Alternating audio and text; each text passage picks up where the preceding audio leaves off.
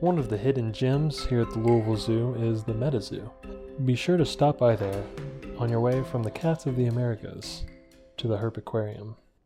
Here in the MetaZoo, you can see all of the animals who are representatives of the Louisville Zoo's conservation programs. And these are the animals that you will often be able to encounter out and amongst the crowd being handled by a zookeeper. Usually these are the guys that end up getting loved on and petted by many of the people here visiting the zoo. At the time of recording, that's not something that's happening right now. And in addition, they are renovating part of the MetaZoo, the part that normally hosts the native species of Kentucky's ponds and rivers. So we won't be talking too much about them. A couple species of note here in the MetaZoo I'd like to point out. The first one is the long-tailed chinchilla, scientific name Chinchilla lanigera, meaning woolly chinchilla. This specific chinchilla is the ancestor of all domestic chinchillas, which I find quite interesting. But the true pièce de résistance of the MetaZoo is the black-footed ferret. The Louisville Zoo has been heavily involved in the conservation success of the black-footed ferret. Its scientific name is Mustela nigrippus, which roughly translates to, believe it or not, black-footed ferret. This rare species is also known as the American polecat or prairie dog hunter.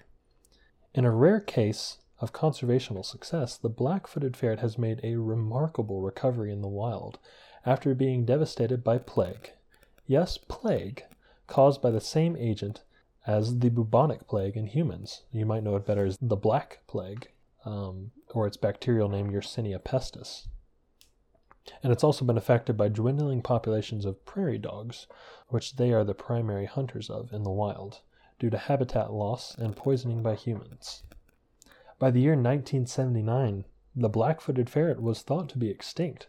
However, in 1981 a small wild population was discovered, and a national breeding effort was begun.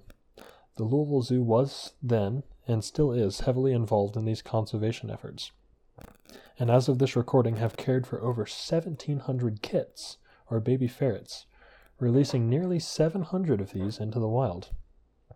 There are now 4 separate populations in the wild, presently totaling over 1,000 ferrets, which is an incredible recovery for something that was once thought to be extinct in the wild. While this species is still considered endangered, it's certainly more stable than it has been, and remains an excellent case study in the importance of zoos.